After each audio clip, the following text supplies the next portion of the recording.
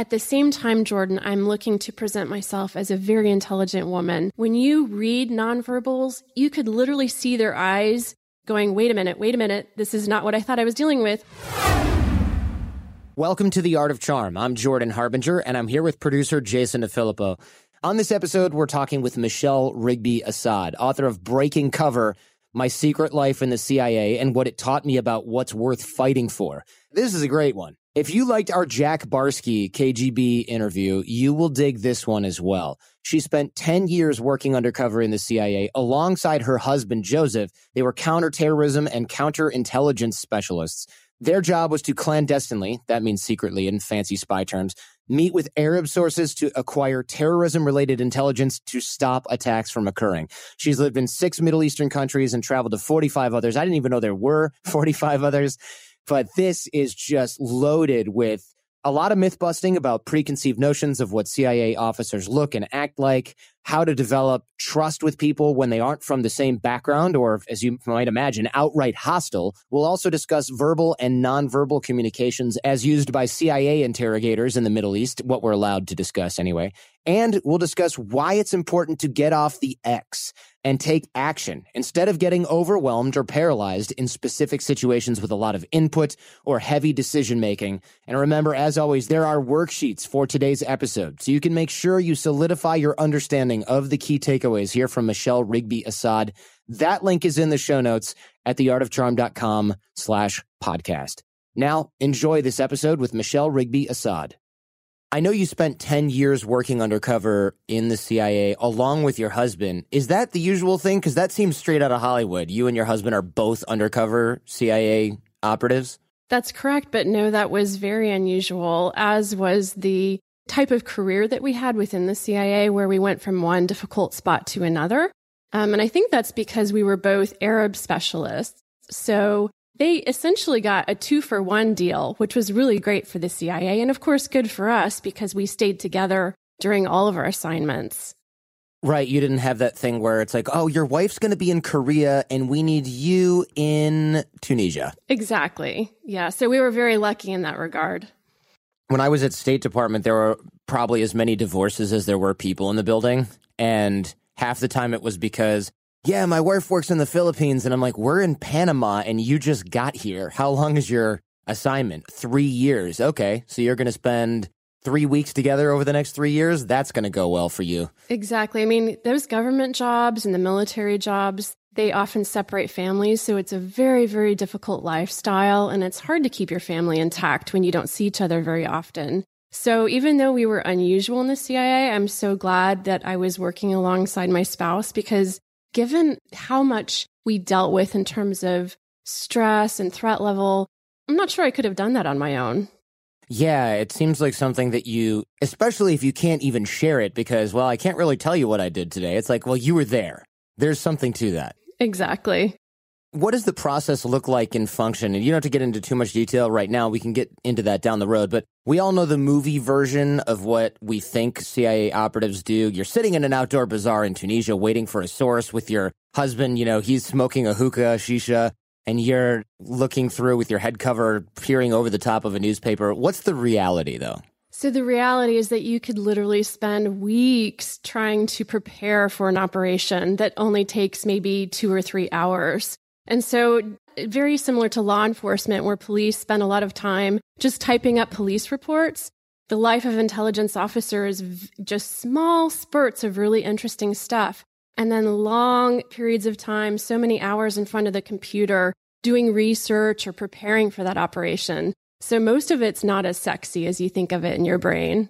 Yeah, I would imagine. And I'd like to think that we're all aware of that, but I know there's people right now that need to be disabused of that notion. And I think that makes sense to get that out of the way so people kind of get a clearer picture of what you're doing, which is, I would imagine, a lot of sitting in a room. Even when you're dealing with the enemy, you're really sitting in a room with a source. You're not dodging them in a bazaar a la that show Homeland. No, you're not karate chopping anyone.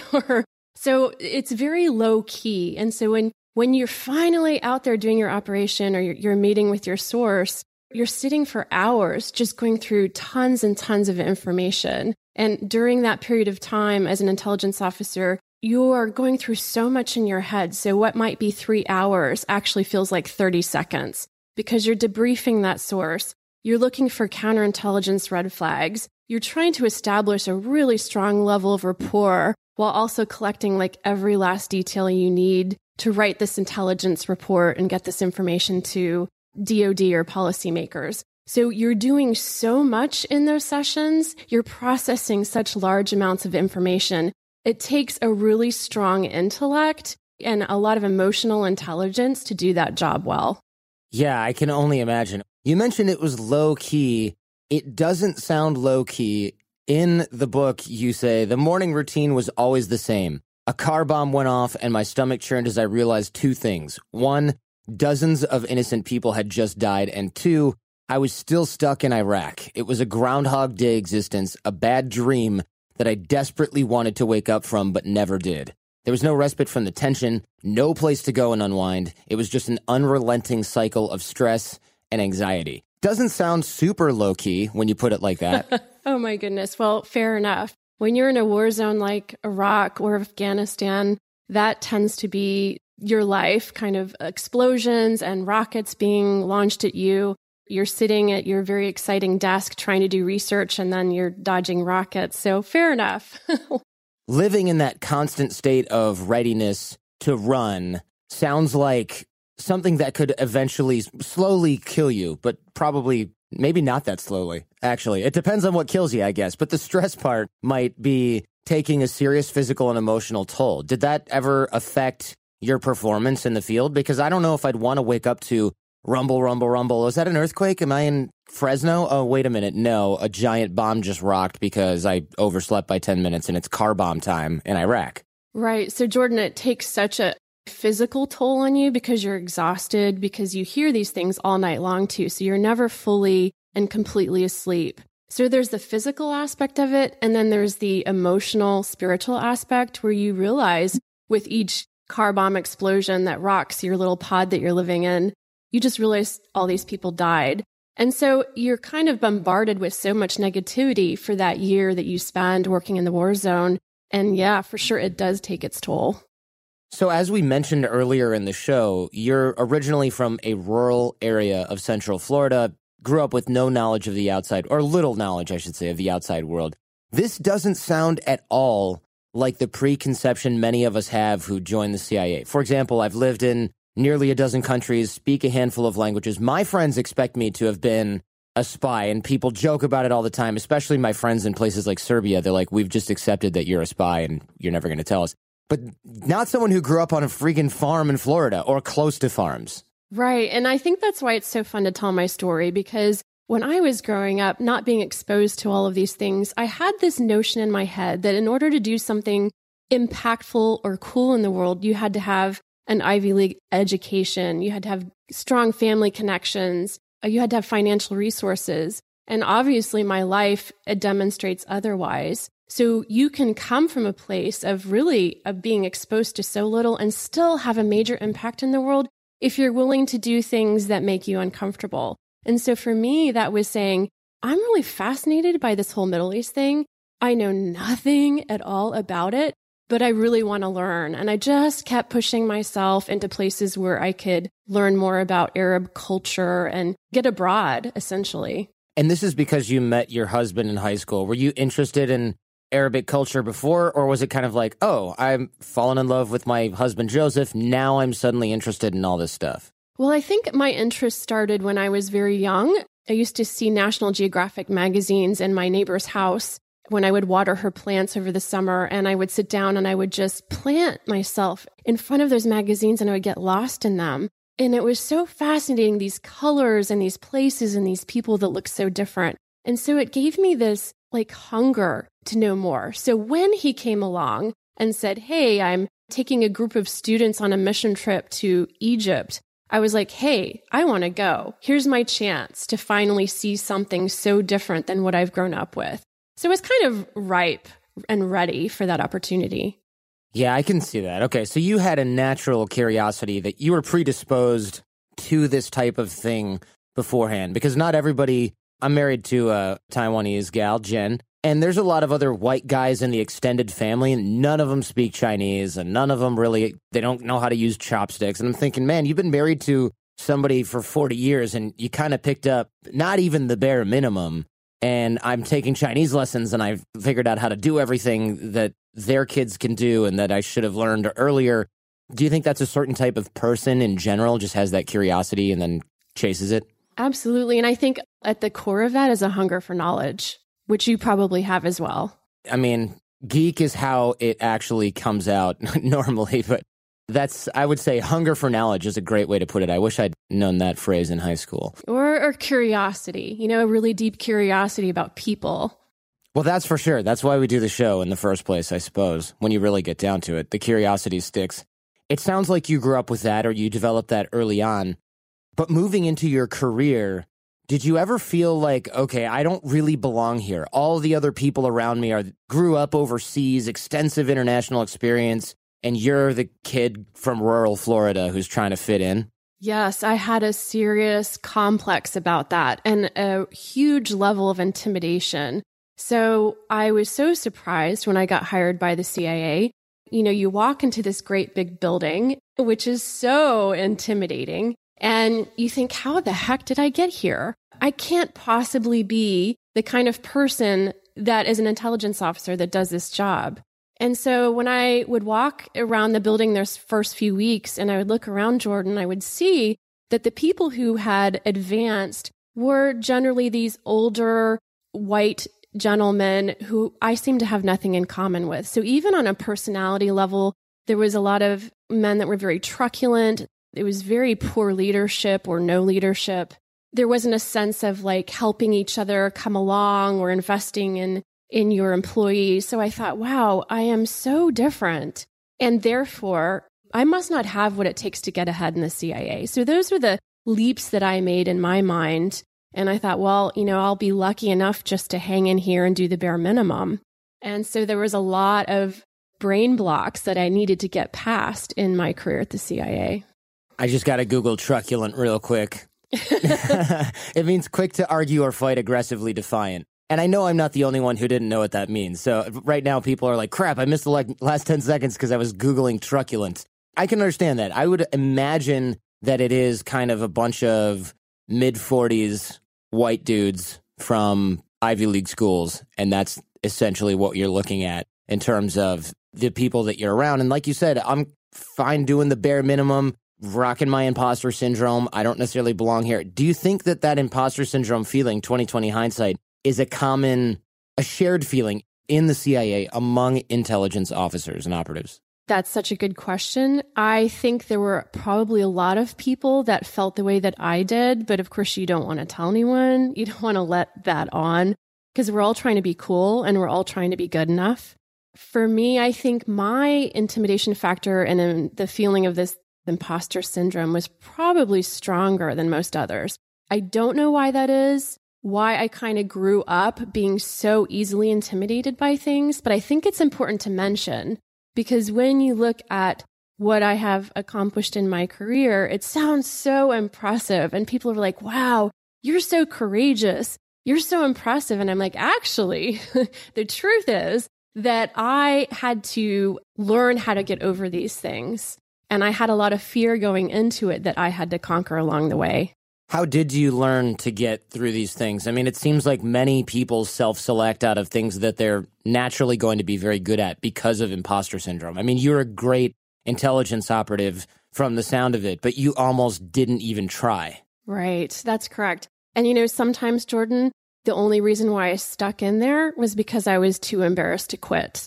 It was just that simple. Wow. I didn't want to be embarrassed. I didn't want to drop out. I'm like, if I drop out of here, I don't know what else I'm going to do with my life. So I might as well give it everything I've got and see what happens. Wow. So you were kind of like, well, I got no other options. I feel like that too with this. I mean, I started it in law school, but then I was a lawyer for a while and the economy tanked. And I thought, do I really want to get another law job that I'm not cut out for? I might as well just do this until something else comes along. And here we are 11 years later. But I almost thought, well, you can't just become a broadcaster. You have to go to school to learn to speak into a microphone intelligently. I don't have permission. And then what you probably did was invest a lot of your time and effort in just doing the job. And as you went along, you developed an expertise. And that's essentially what I did in my career. I just said to myself, look, Michele, just hang in there. Just do the best you can with what's in front of you.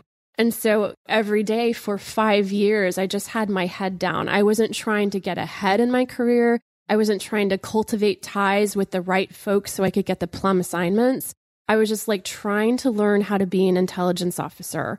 And so what that did for me was eventually when I got to Iraq, which was about halfway through my career, I had developed this expertise, this craft to a point that I finally realized like, oh, wow, somewhere along the way, while not worrying about my career, I became really good at what I was doing. Right. You spend so much time honing your craft thinking, well, this is the only option I have. I can't be a part of the old boys club or whatever else is going on. So I might as well just get good at the job. Then you got good at the job and you got the assignments that you needed. It might have taken longer, or perhaps it was a different way than a lot of folks take, but you ended up with a superior skill set because that was your only competitive advantage or the only one that you thought you would have. Correct. That's absolutely correct. And it snuck up on me. I remember the day that I realized that I was actually exceptional in terms of my substantive knowledge. And I was like, oh, wow.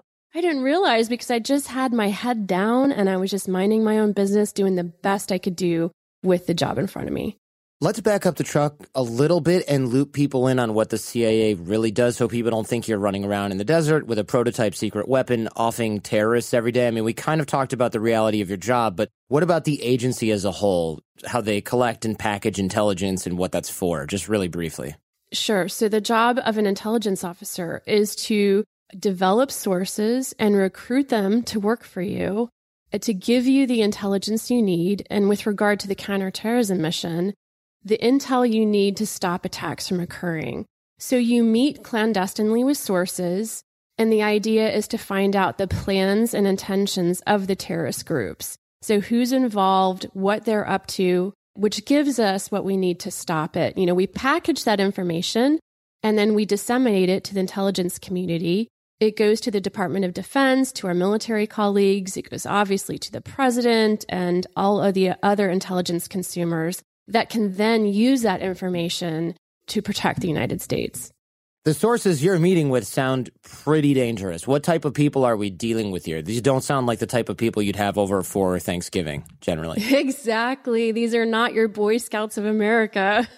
These guys, funny enough, people are always surprised when I say this, incredibly intelligent, very emotionally intelligent individuals, but they come from a very different place. So the kinds of people you're meeting with, they're penetrations of terrorist groups. So essentially, it's someone in the group who's turned against the other members of the group and is snitching on them, or someone who knows somebody in a terrorist group. So you're dealing with people that are very angry. They hold very radical ideology, obviously. They're very violent, and they're very difficult to deal with because they're manipulative. Because if you think about a place like Iraq, these guys grew up under Saddam Hussein. And in order to survive that kind of an environment when everybody else was reporting on everybody else, you had to manipulate in order to survive. And so you have some of the world's most intelligent, best manipulators that you're now trying to work with as a CIA officer, who, if they met you in the street, would prefer to slit your throat than work with you. So it's an interesting dynamic in terms of the kinds of people you're dealing with. Oh, wow. Okay. A lot of the picture that we have of terrorists, it sort of ranges, right? We think, okay, there's these dumb kids we see in the ISIS videos they're doing those burnouts with tanks and stuff, and you just think, this guy's like a 19-year-old idiot. But then there's got to be people above them who are street smart, deadly. What percentage of people that you're in front of at this point are wanting to be there working with you? Or are these just guys that you said, look, we have information that you're a homosexual and we have photos and you're going to die and your family's going to be shamed, or you can work with us? I mean, how does this work in practice? I feel like they're probably not there going, can't wait to help the CIA today. Right. The CIA is my best friend. Let's do this thing, right? So essentially, we would never force somebody into a relationship. So that's one of the things that people assume that we do. We do not engage in that kind of manipulation. So that person needs to be there because they choose to be there. And so they're motivated. Why? Some of them need money, so they want to get paid for their information. Some of them just want to take out their competitor. So they think, hey, if I go to the CIA and I rat out this other group, I'll become the strong boy on the block. Or they're scared and they think that by working with the CIA, they'll find some sort of level of protection. And sometimes, Jordan, they're simply, I'm over this. I hate this group. I have been manipulated. I no longer buy into the ideology. And so I'm willing to risk my life to work with the CIA against these other nasty guys. So there's a variety of motivations why they're willing to do that. And I tell people, look, you can work with any motivation. You just have to know what it is. That's interesting. So you'd have to suss that out, or do they usually tell you, look, I'm just sick of working with these guys. They're not real Muslims. They're just crazy killers. I joined ISIS because I'm pious, not because I'm a psycho. Or do you have to say, hey, what's going on with you? How come you want to do this? I mean, do you have to be delicate with that, or are they usually coming in with turning in their ISIS card? All of the above. So you get guys that walk in the doors like, I'm over this, I'm not doing it anymore, and here's why I'm here, and they're very clear about it. And there are other sources who come in and tell you a particular motivation, but then you have to find out, oh, you know what, that's his stated motivation, but his true motivation is this other thing. So that's where your emotional intelligence comes in, trying to figure out why this guy is willing to give you this information. It's not always what they say it is. And I would imagine that motivation has to be, you have to be very confident about that, because a lot of these guys, especially in Iraq, you're looking at Ba'ath Party intelligence apparatus and military apparatus, former military and intelligence apparatus under Hussein. Those guys have been government agents, gangsters, intel officers for years prior to the current conflict. So they know what you're doing. They know the gig. They know the job. They could be playing you at the same time, perhaps. So if you don't have a solid motivation, you could and should be suspicious of them the entire time, right? That is exactly correct. You have really well defined the kind of people we were working with in Iraq. So it was very tricky because, hey, if you didn't figure them out, the chances are they were playing you. You're listening to The Art of Charm with Jordan Harbinger and our guest, Michele Rigby Assad. So stick around and we'll get right back to the show after these important messages. Lennon and McCartney, Jagger and Richards, Watson and Crick, AJ and Johnny. What about the perfect duo when it comes to growing your business? Well, that's you and Shopify. That's right, Johnny. Shopify is the global commerce platform that helps you sell at every stage of your business. From the launch your online shop stage to the first real life store stage, all the way to the did we just hit 1 million orders stage? Shopify is there to help you grow. From their all-in-one e-commerce platform to their in-person POS system, wherever and whatever you're selling, Shopify's got you covered.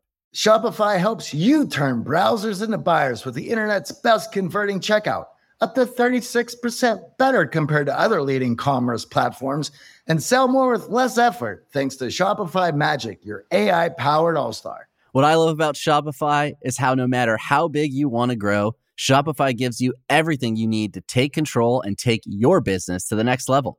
In fact, Shopify powers 10% of all e-commerce in the U.S., and Shopify is the global force behind Allbirds, Rothy's, and Brooklinen, and millions of other entrepreneurs of every size across 175 countries. Shopify removes the guesswork with built-in tools that help you create, execute, and analyze your online marketing campaigns. And sign up today for a $1 per month trial period at shopify.com/charm.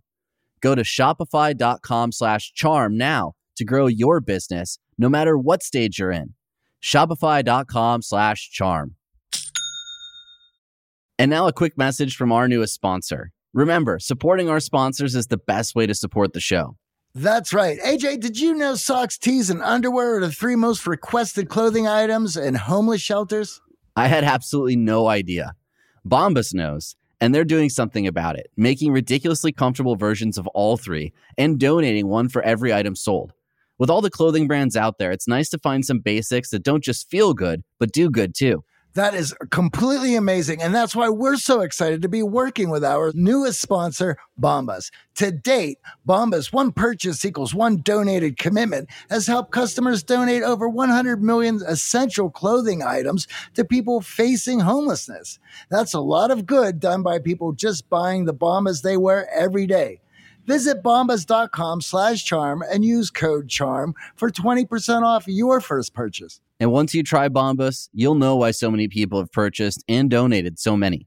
The comfort geniuses at Bombas work tirelessly to make your everyday things your favorite things. Whether it's an arch-supporting sock that feels like it was sculpted to your foot, a buttery soft tee with no itchy tag, or underwear that feels like nothing while supporting everything. The best part, AJ, Bombas has a 100% happiness guarantee. So if you got the wrong size, your dog chews up your socks, or a pair vanishes in the washing machine, and you know they will, it's easy to get a free return, exchange, or replacement. There's nothing worse than when Puppers gets a hold of my favorite Bombas athletic socks. They're precision engineered for being active with sweat-wicking power, impact cushioning, blister defense, and no annoying toe seams that get between you and your goals. I try to limit my essential purchases to one time a year, and I was so pumped to know that Bombas has my underwear, socks, and tees needs completely covered. I have been loving the soft underwear and tees here in Medellin. Ready to get comfy and give back? Head over to bombas.com/charm and use code CHARM for 20% off your first purchase. That's BOMBAS.com/charm and use code CHARM at checkout. Thank you for listening and supporting The Art of Charm. To learn more about our sponsors, visit theartofcharm.com/advertisers. But now let's get back to Jordan and Michele Rigby Assad. If they're in there playing you and they're thinking, I'm going to be interrogated by this CIA agent and I'm the one who's secretly getting information, what are they hoping to get? In theory, you're controlling the interrogation. Even if they're intelligence agent and they're at work, what are they hoping to get out of you? Because it's not like you're there.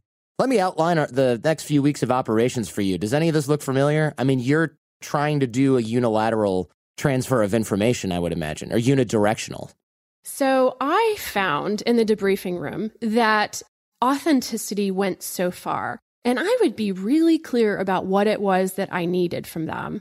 But I had to talk about it or present it to them in a way that made sense to each particular source. And because every one of them was different, you had to communicate on whatever level they were on and appeal to them. So if I'm dealing with an incredibly intelligent source, then I need to show him I am intelligent and be very upfront with my intellect and speak to him in a certain way. And if I'm dealing with someone who's more of a manipulator, then I kind of have to turn up the manipulation as well, or my efforts at establishing myself really well with these guys as someone that they can't manipulate. I don't know if that makes any sense, but all these dynamics are going on and each person is different and you got to be on your toes trying to constantly figure out who is this guy, where is he coming from, and how can I talk to him in a way that makes sense to him and will get us both where we need to go, while also remaining cognizant that there's always the potential that you're dealing with a double agent. So you want to be looking out for that as well, them wanting to collect too much intelligence on you in the process. Because given that you're a white American female from rural Florida, essentially the furthest thing away from a jihadist, it would seem that you might be at a disadvantage here. And I know that you've managed throughout your career to turn that into an advantage, and I definitely want to hear about that. But it just seems so unusual. You're doing counterterrorism work and debriefing. You're female. You're debriefing these jihadists, or at the very least, a very conservative Middle Eastern man. That's correct, yes. This had to have caused friction. I can't really imagine that a group of hardcore Islamic jihadists who keep many of their wives and daughters in the home behind painted windows out of school would want to sit and have a discussion with you about turning on their cause in exchange for freedom or money. That is absolutely correct. And so because I had spent so much time studying the Middle East, going to school and traveling in the Arab world and trying to understand, I understand that this was the dynamics that I was facing. So as I was preparing myself to go into the debriefing room the first time, I'm thinking about this guy that I was about to debrief. And he was, he was a really tough mujahideen guy. And I was both super excited and super scared. because I knew that as soon as I walked in the door and he saw me, he would make a series of assumptions about me that were completely false because of what you just said. And so I was keenly aware that the first thing was that he was going to want to flirt with me. Why is that? Because this is a very sexually repressed culture. And even though they talk about women's honor and we need to keep the women in the house so they just take care of the family and they're not exposed to dishonor, most of them, not all of them, but most of them would take every opportunity to flirt with someone else if given the chance. So the fact that they were going to be meeting with a female who was not covered and who wasn't a member of their family was about the most exciting thing that had happened to them that month. And I'm like, that kind of sucks because there's nothing I can do about the fact that this is what he's thinking when I walk through the door. Now, I have to get him past this roadblock in his mind because we cannot spend the next 3 hours with him just trying to flirt. So how do I move him from this really weird space into a place where he's willing to work with me? Because on top of this, I also know that he thinks that I could never be intelligent. There's no way as a white, young American female I would know anything about Iraq, that I would have any understanding of the dynamics going on in terms of the sectarian strife in that country or terrorism. I certainly couldn't know anything about Arabic. And so I had all of this stacked against me. And I knew as I was about to walk into that first debriefing session in Baghdad, I have to get over this very quickly. I need to walk through that door and I need to resolve this in the first 5 minutes of this meeting, or I'm not going to get anything accomplished. I gotta ask, what kind of game are these guys kicking? I mean, they grow up in like rural Iraq, join ISIS, get married at age 18 to somebody who's probably like arranged. What kind of game do these guys have? They're flirting with you. It must just be so weak. It's really embarrassing.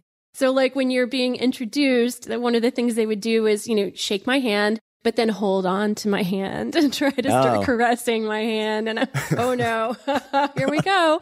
So, even something as simple as a handshake had to be dealt with very clearly. Release the hand, pull back, or the eye contact. So as important as eye contact is in the West, it is even that much more important in the Middle East. And so in terms of the relationship between men and women who are not in the same family, eye contact is everything. So if you're making direct eye contact with a guy that you're not married to, you are most definitely flirting with him. So something as simple as how long do I spend looking at him directly with my eyes before I break the eye contact was incredibly important. Oh my gosh. This is so apropos all the stuff that's in the news these days, right? Like this is some Harvey Weinstein game, maybe even worse, right? Way more amateur, that's for sure. Right. Like you said, it's just embarrassing. And you have to be cognizant of all of this stuff because otherwise it just derails the entire conversation. That must have been extremely frustrating at times. How did you turn this into an advantage?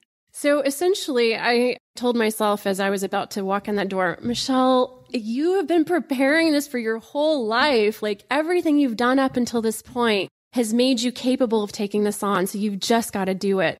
And so as I would walk in the door and I would shake his hand and pull away at the right moment, and I made sure to sit not too close to him, but not too far away. And I'm constantly monitoring all the nonverbals going on.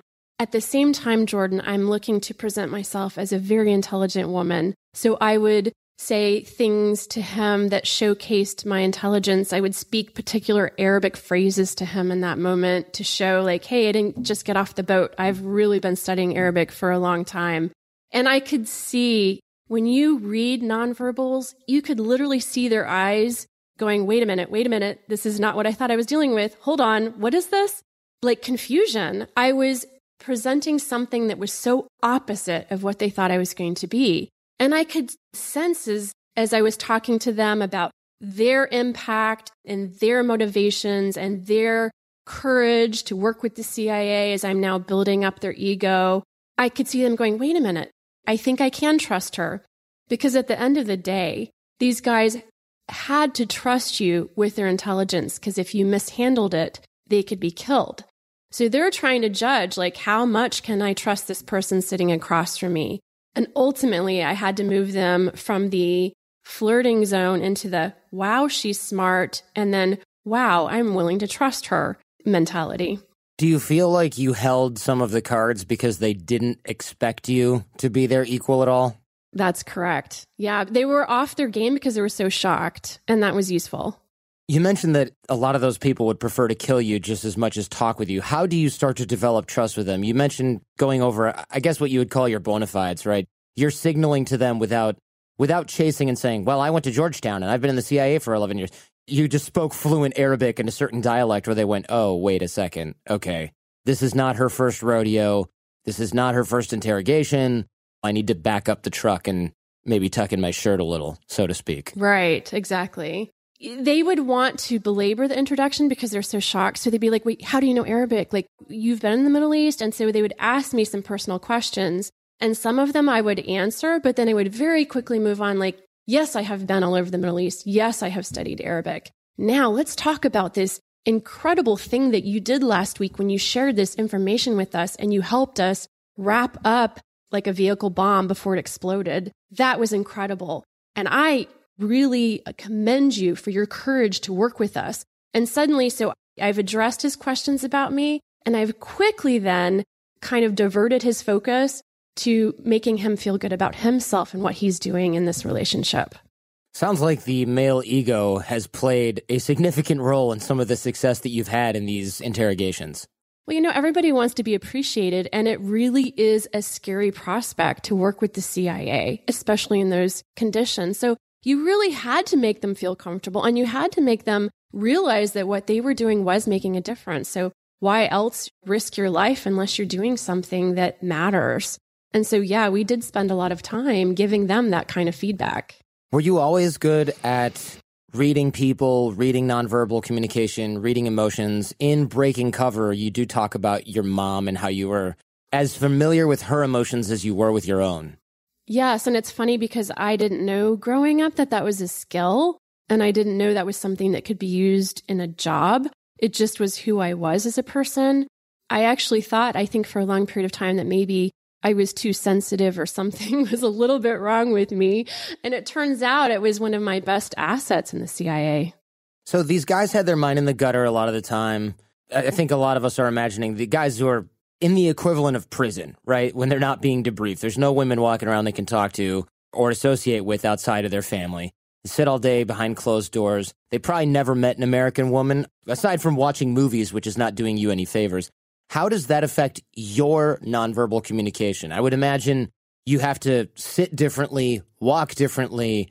Like you said, your eye contact was different, but you also have to maintain your authority.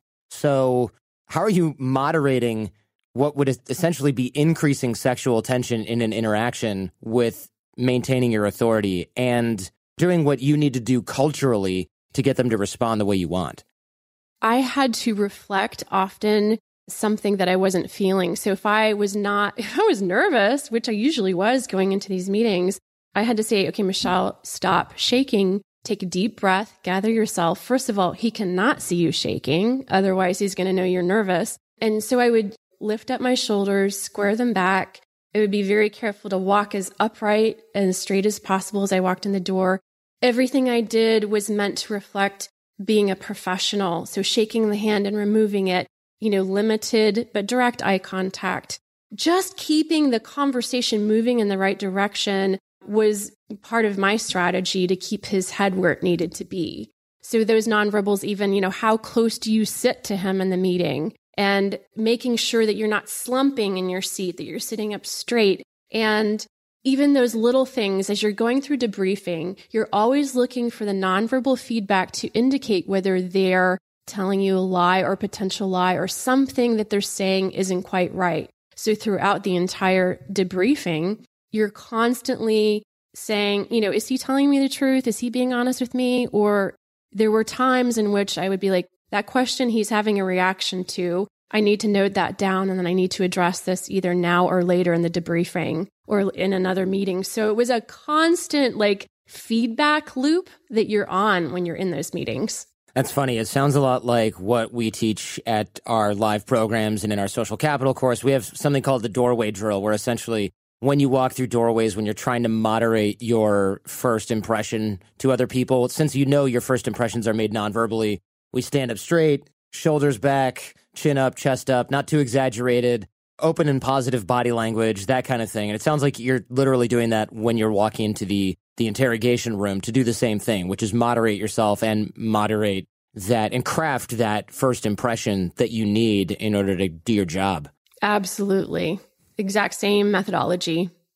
Were there any times that your reading of nonverbal communication, verbal and nonverbal communication for that matter, led you to something that was unexpected? Because it seems like a lot of the time you're going for a specific goal. You're trying to find out something specific about an operation or a person. Was there any time that you picked up on something and went, wait a second, this is not what I was looking for, but you had kept yourself perceptive and open enough to discover that?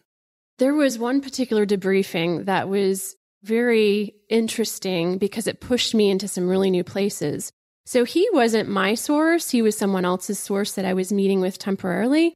So I went in very excited, picked this guy up, put him in my car, brought him back to the debriefing room, and, held about a 2 or 3 hour debriefing. And as I mentioned earlier, you're going through so much material. You're trying to cover so much territory that a 3 hour meeting feels like 30 seconds. It happens so fast. And it was really funny because after we were finished, we dropped him back off and I went back into the office. I had this very strange feeling that I couldn't shake that something was wrong with the case. And I kept telling myself, I don't know where this is coming from, but just knock it off. But it kept raising itself in my spirit, like something's wrong with this guy. Why do I feel so bad about this debriefing? Everything seemed to have gone right. And instead of ignoring that intuition, I just started entertaining it in my head, like, what is making me feel so bad about this case? And so over the course of probably the next, 3 or 4 days, I was putting myself back in the debriefing room saying, what happened that wasn't right? And it suddenly dawned on me after wrestling with this for days that this guy who had claimed to be an al-Qaeda emir means leader in Arabic, the head of a terrorist cell, wasn't acting like all the other terrorists that I had met with. So he didn't fit the profile and his behavior was off through the entire session. So it wasn't one thing, it was almost like the totality of everything felt wrong. And I thought about all these other legitimate bad guys who would walk in the room and their ego was so big, Jordan, like they would fill the whole thing up.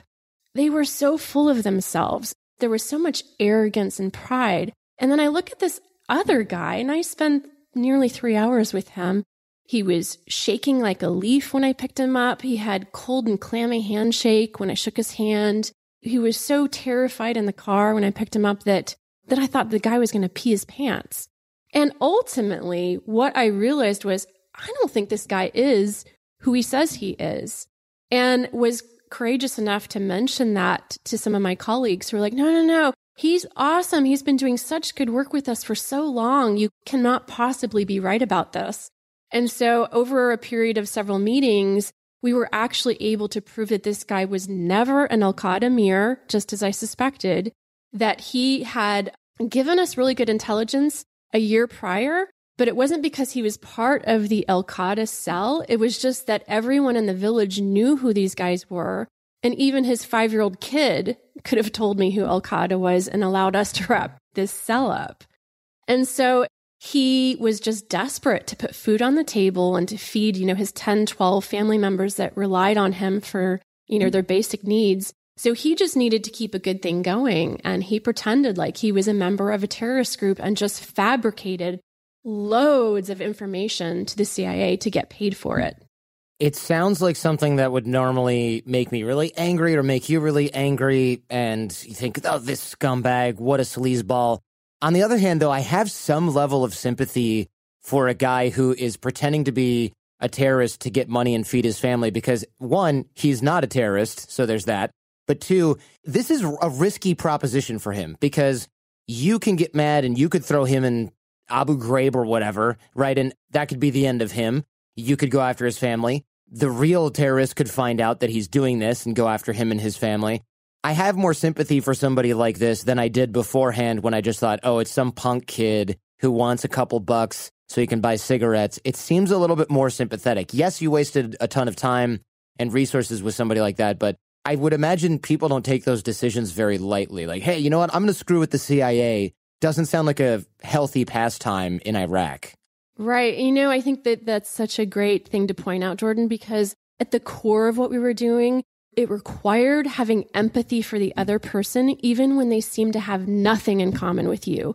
Because if you can't empathize where that person is coming from, terrorist or not, you're never going to be able to appeal to them and connect with them and do your job. So even if he was a terrorist, I had to understand where he was coming from, why he held these assumptions, because ultimately they're still human beings. So you had to find a way to understand them. It doesn't mean agree, it just means understand so that you can do your job. So this is a dangerous place. There's no bones about it. I know a lot of my friends who are in operations in the Middle East, Afghanistan, Iraq, wherever. They were given all kinds of crazy training. You have protective escorts all over the place, and you're in dangerous places. I mean, you're not hanging out at the military base at the local Starbucks, if any, right? I mean, you have to sometimes go to these people in the first place. And I would imagine you had some ambush training and things like that. And you talk about this a little bit in Breaking Cover and the concept of get off the X. The concept is great, but I would love to hear about ambush training as well. Oh, sure. So actually, it might even be a little bit easier to be in Baghdad or Afghanistan where you have these entire teams whose job is to protect you when you go out. There are other places I and others served which are more hairy because you were on your own. So while I can't specify the exact locations, I served in some places for years at a time that were like kidnapping and carjacking capitals of the world. And so the idea that you could potentially find yourself in a situation where you're being ambushed by criminals or by terrorists was very real. And so thankfully, the CIA gave us paramilitary training for those of us that were going to particular locations as well as war zones. And so they're trying to teach us how to respond in a way that, if you can save your life and you can get out of it alive, we want to maximize your ability to do so. And so it sounds really simple and really basic, but it was when you're under intense stress, you have three potential responses. It's fight, flight, or freeze. And the idea is to teach you to do anything but freeze. And so what we actually did in this exercise, which I completely hated because it felt so real, was they piled all of the students into cars, and one at a time, the car entered the forest. And these were really beat up, battered vehicles. And we were all geared up. We had face protection, eye protection. And then we had our Glocks with our simunitions, which is not real ammunition, just simulated ammunition.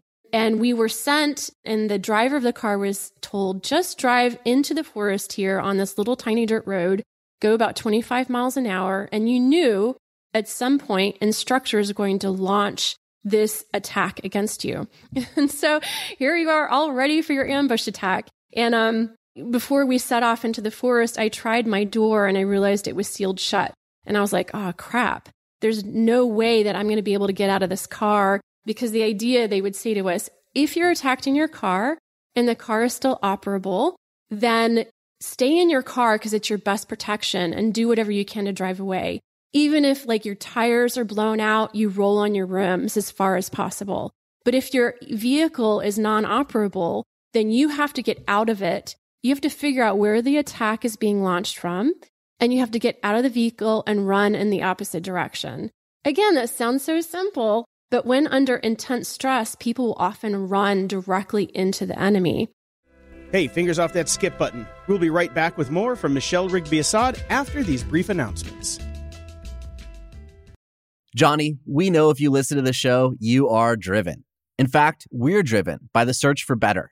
But when it comes to hiring, the best way to search for a candidate isn't to search at all. Don't search, match with Indeed.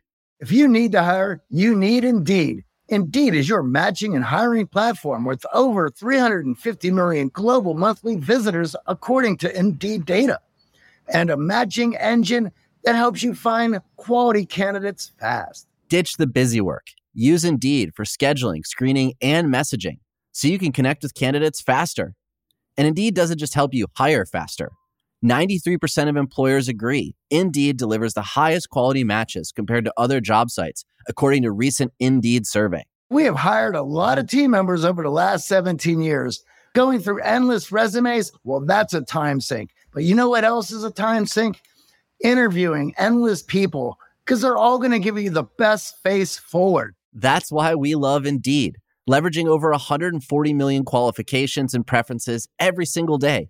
Indeed's matching engine is constantly learning from your preferences. So the more you use Indeed, the better it gets. Join more than 3.5 million businesses worldwide that use Indeed to hire great talent fast. And listeners of this show get a $75 sponsored job credit to get your jobs more visibility at Indeed.com/charm. Just go to Indeed.com/charm right now and support our show by saying you heard about Indeed on this podcast. Indeed.com/charm. Terms and conditions apply. Need to hire? You need Indeed. Thanks for listening and supporting The Art of Charm. Your support keeps us on the air. For a list of all the discounts from our amazing sponsors, visit theartofcharm.com/advertisers. Now for the conclusion of our interview with Michele Rigby Assad. I can see myself doing like, oh my God, there's gunfire. I'm going to get out the left door and just keep running straight ahead. And you realize, wait a minute, they're shooting at me from this direction. Now I'm the top target. Exactly. And it sounds so basic, but when you're totally stressed out, people make very strange decisions or they make no decision at all. And we heard very often of people who died in ambushes because they could not move. They just froze in place. And so I thought, well, I'm never going to be able to get out of the car, out of this door. And the individual sitting next to me on the other side, like we were in the back seat, that poor guy was sick and kind of a little bit overweight and he had a hard time moving quickly. And I thought, oh no, I bet he hates us even more than I do. But there's no way I'm going to get out of his side of the vehicle either once this whole thing goes down. So how am I going to respond? I'm going to have to climb over the seats into the front and get out of one of the front doors. And so here we are. The ambush starts by, pew, pew, pew. Suddenly rounds are hitting the car and flashbang grenades are going off. And we yell, ambush! And suddenly the car comes to a stop. It has been stalled on purpose. And so we've got to get out of the vehicle and run. And I'm like, hey, I'm there. I'm not going to freeze. I'm going to be the person running. So one of my colleagues yelled, contact left, which indicated that the attack was being launched from the left-hand side of the vehicle. And so everyone was trying to get out of the right-hand side. And as I suspected, my poor colleague next to me in the back seat was frozen and like fumbling and couldn't get the door open. And I was like, oh no. So the colleagues in the front of the car got out. I climbed over the console and went out the right-hand door, hoping desperately that our instructors had not crossed over to the right side of the car. Because I don't know, have you ever been hit with simunitions before, Jordan? Yeah, simunitions hurt like hell. It's like a hard paintball. Yes, they hurt. And they leave these enormous welts all over your body. It was just like, I do not want to get pelted with these simunitions because they're horrible. And so I finally make it out of the car. And we had been taught, if you are in the middle of an attack and your colleague needs help, you need to lay down some fire to help your colleague. And so in that situation, I was supposed to start helping him. Instead, I just ran into the forest and I turned around and my poor colleague has finally gotten the door open, but forgot to unbuckle his seatbelt because he just couldn't handle the stress. And he fell out of the car into the muck below, still very much tethered to the car with his seatbelt on. Oh my God. And so it really goes to show how difficult it is to get through situations where you're overwhelmed or you're scared, or you're just overcome with fear. And I was like, I was just running like a hunted prey into the forest. And I thought, I will never allow myself to be in a situation where I'm a sitting duck. I'm going to be the person that runs, that responds. So if I have a chance of living through this, I'm going to do it. Yeah. Did he make it out of Iraq? That doesn't sound too promising. I mean, I guess that's what training is for. Yeah, I have a feeling his job was very kind of like a support type of job. So luckily he wasn't really out there. Oh, yeah. He probably still has nightmares about ambush training. That's scary. If I got into a car during ambush training and the door was sealed, I'd be like, hey, switch seats with me. I'm right-handed. Okay, sure. No problem. Why didn't I think of that? Yeah, that's the first thing I was like, check the door and then say, hey, actually, you know what? I have to pee real quick. Slide over here and let me out. something, any kind of excuse, especially if you think, man, you don't look like you can move fast. Exactly. And so it was interesting, as I was thinking about this exercise that I had to go through every year or two, I thought about it, how it really kind of translates to real life. How often we are overwhelmed in life by uncertainty or fear and intimidation, and how this whole get off the X idea applies to non-ambush situations. The X being the place where the attack is launched against you. As long as you sit on that X, you're vulnerable and you're in danger.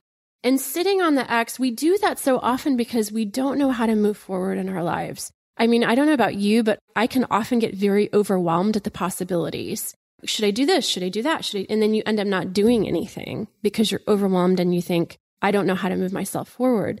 But what that training taught me was you don't have to make these great leaps in order to get yourself off the X.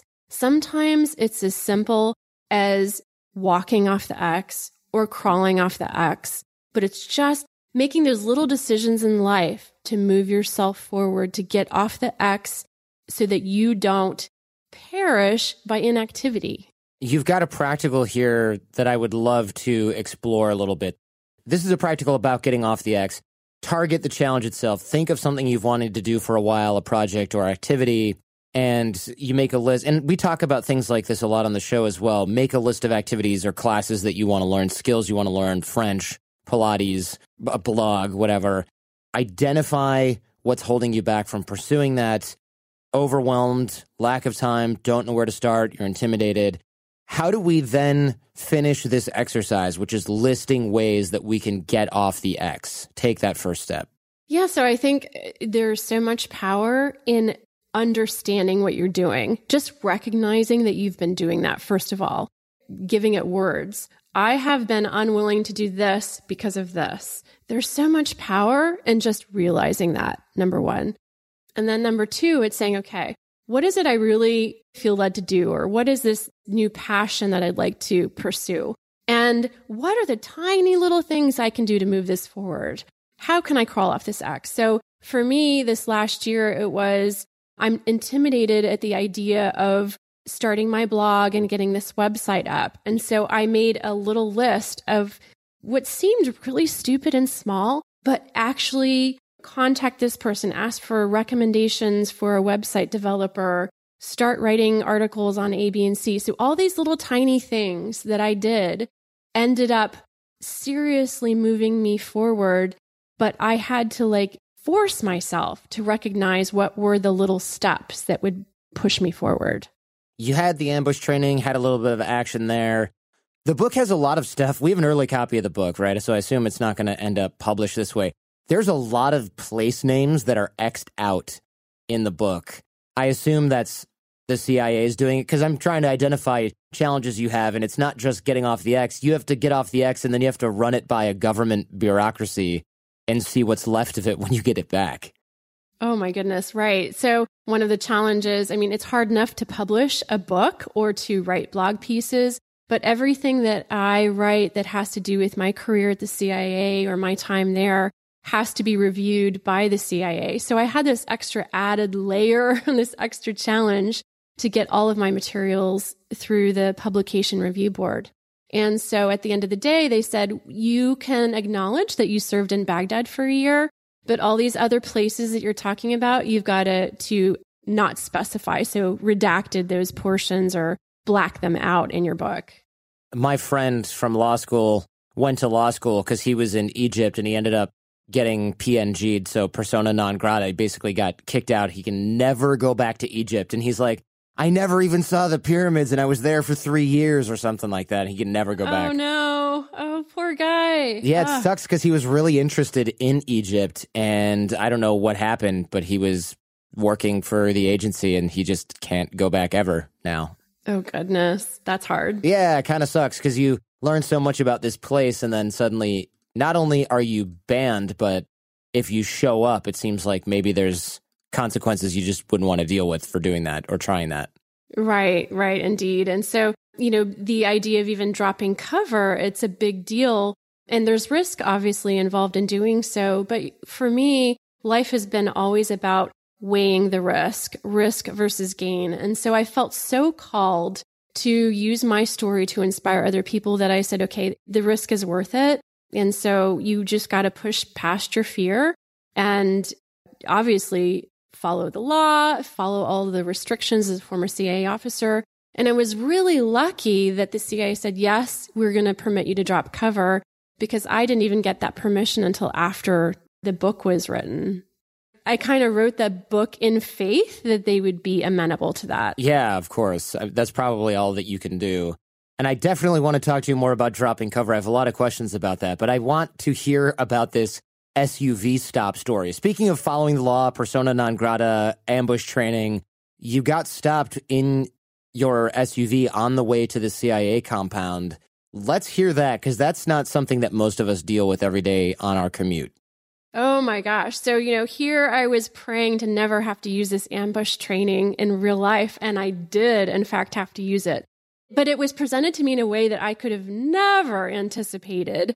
So here I am in this kidnapping and carjacking, one of the capitals of the world. I had found out that one of my colleagues who had my position about a year or two before me, she had actually been kidnapped in the capital city. And at that time, other people being kidnapped out of the capital city, they were usually targets of opportunity, meaning people saw that they were valuable as a Westerner and that they could be sold to Al-Qaeda for money. So I was very aware of this, and we would tell each other at work, just don't ever get taken. If you get taken, you'll never come back. All of the kidnappees that we were aware of had been killed. We did an episode with Gavin DeBecker, who wrote The Gift of Fear. And one of the things that he taught me in the 90s that he writes about in some of his books is never go to the secondary location, which, as you know, is the place where they're going to take you, because your best chance to stand and fight is right there. And we'll link to that Gavin DeBecker episode in the show notes. But that's essentially the concept that you're talking about, is do not get taken. If you get killed at the point at which they're trying to take you, so be it. It's probably better than the way you're going to get killed later after they take you. That's absolutely correct. And I always reference this book, The Gift of Fear. It is absolutely one of the best books that I've ever read. And he is spot on in terms of telling you how to handle these situations. And so it was like, don't ever get taken. Absolutely not.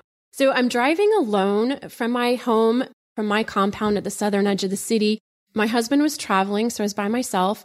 And this is a country where all the women are completely covered, but it wasn't by law. We, as Western diplomats, we did not have to cover. But obviously I would dress very respectfully, long sleeves, very conservative dress.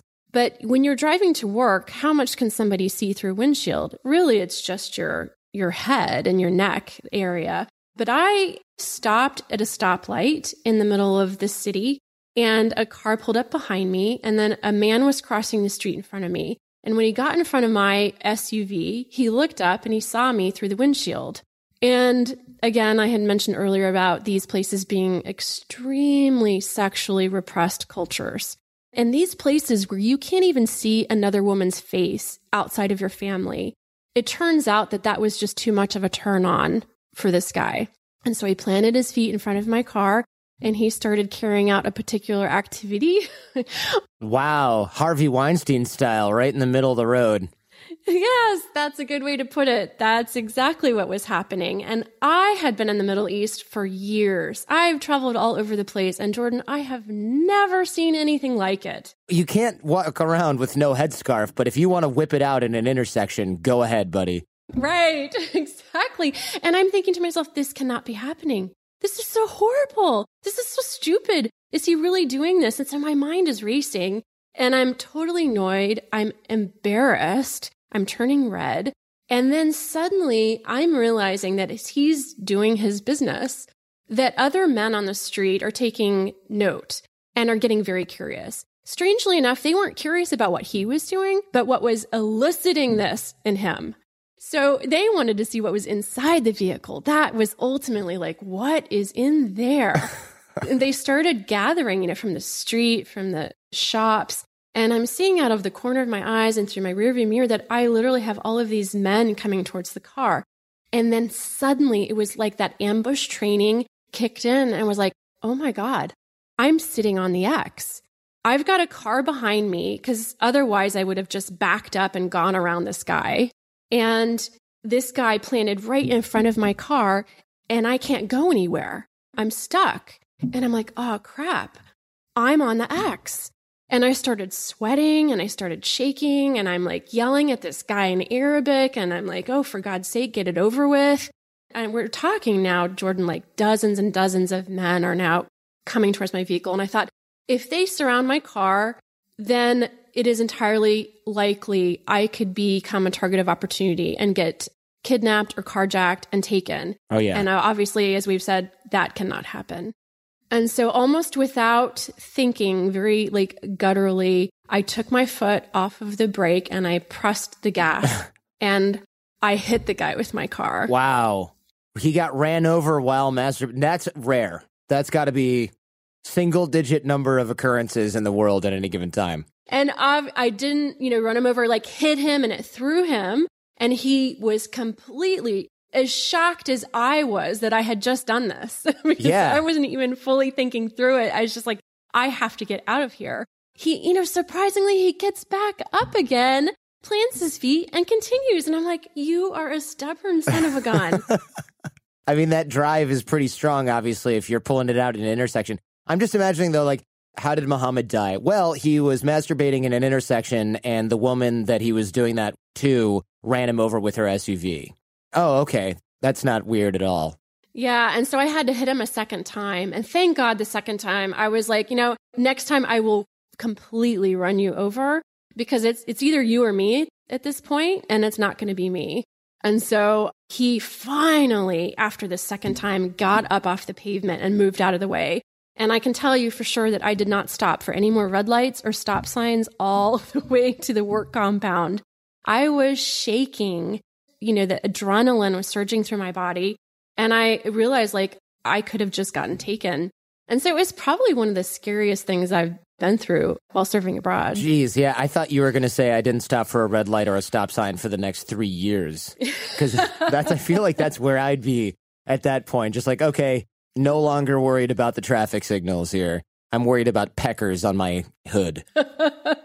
Boy, I had never imagined that I would ever be in a situation like that. That's for sure. Yeah, that's pretty ridiculous. The fact that you had to hit him twice before he put it away was also really strange. I mean, that whole thing is just completely outside my reality.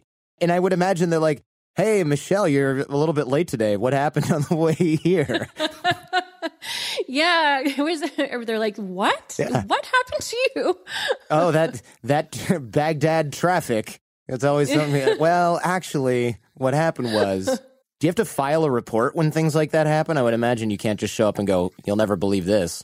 Right, I did. I had to file a report with the embassy security officer so that they were aware that this kind of thing was happening. And they could also, alert other drivers to the fact that this happened and they could keep an eye out for their own self-protection. Holy cow. That's unbelievable. All right. Well, now you've been back in the States. Did you have to keep up appearances for a while? I mean, do you have to stay as your cover for a few months, years while you're back?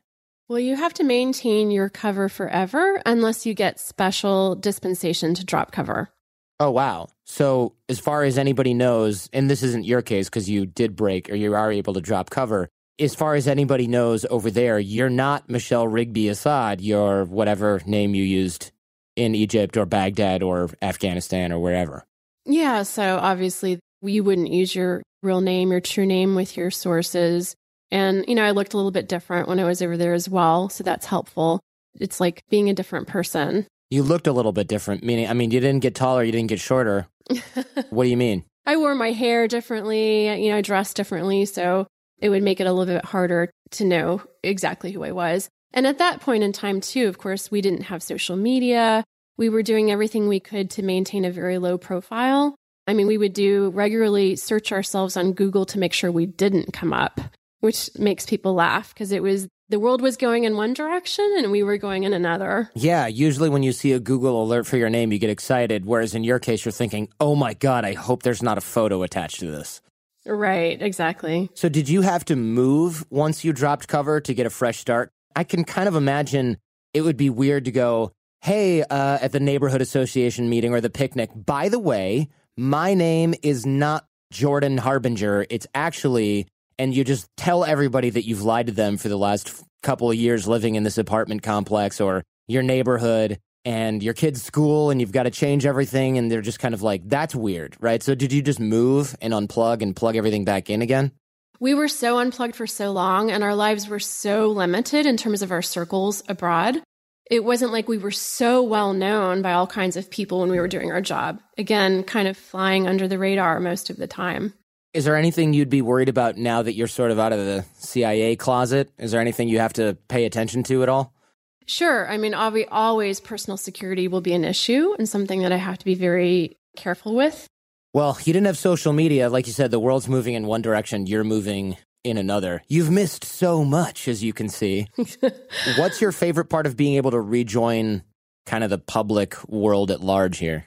Well, I don't know. It's become a favorite thing yet. It's still very scary. Every time I post things, I do with so much trepidation. It's very unnatural for me. So, of course, as you know, in order to publish a book, you have to have a platform and you have to do all this self-branding. And so these things for me take a great deal of energy to do them, and it's not natural.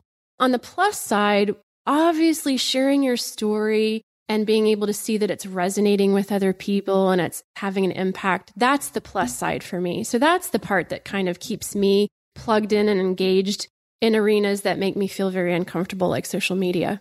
I can imagine that that's the case, for sure. What do you think you were better off not having while you were undercover? Do you think you were healthier or had less FOMO or maybe just more free time when you were undercover as opposed to now with all of the other technology and things that you are using?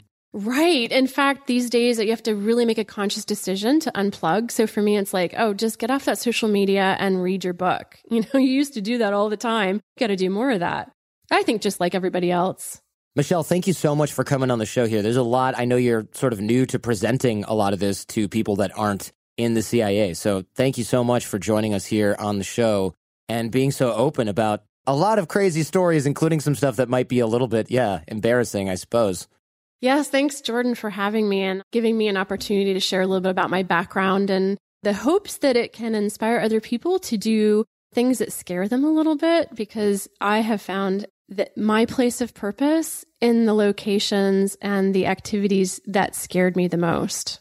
All right, Jason, that was awesome. I'm a sucker for the spy stuff. I know you are too. That was a lot of fun. Man, I love our spooky spy episodes. These are some of my favorites. And her book was fantastic. I literally read it in a sitting. I started at night and I stayed up till like the wee hours of the morning to finish it because it was that good. Agreed. Tons of stories. We only scratched the tip of the iceberg on this one. The book, Breaking Cover, My Secret Life in the CIA and What It Taught Me About What's Worth Fighting For. Great big thank you to Michele Rigby Assad. Of course, we'll have the book linked up in the show notes for this episode. And if you enjoyed this one as much as we did, don't forget to thank Michele on Twitter. We'll have that linked in the show notes as well. And tweet at me your number one takeaway from Michele Rigby Assad. I'm at The Art of Charm on Twitter. I'm also on Instagram at Jordan Harbinger. Also, I wanted to give a quick shout out to the folks at Albany Associates who, like Michele Rigby Assad, work to make a difference around the world. You can check them out at albanyassociates.com. Jason, these are some of my cool vicarious living connections where I'm like, oh my gosh, you're going to Somalia? These are my peeps. So check them out, albanyassociates.com. And you can check out how their website is sort of deliberately vague in certain places. I love it. I don't know. I'm a fan. I'm a fan of that. I'm still 12/14/20. And I don't think I'm growing up anytime soon. Don't forget, we have worksheets for today's episode. You can always grab those and make sure you solidify your understanding of the key takeaways from each guest on the show. That link for this show is in the show notes at theartofcharm.com/podcast. This episode was produced by Jason DeFilippo. Jason Sanderson is our audio engineer and editor. Show notes on the website are by Robert Fogarty. Transcriptions by transcriptionoutsourcing.net. I am your host, Jordan Harbinger.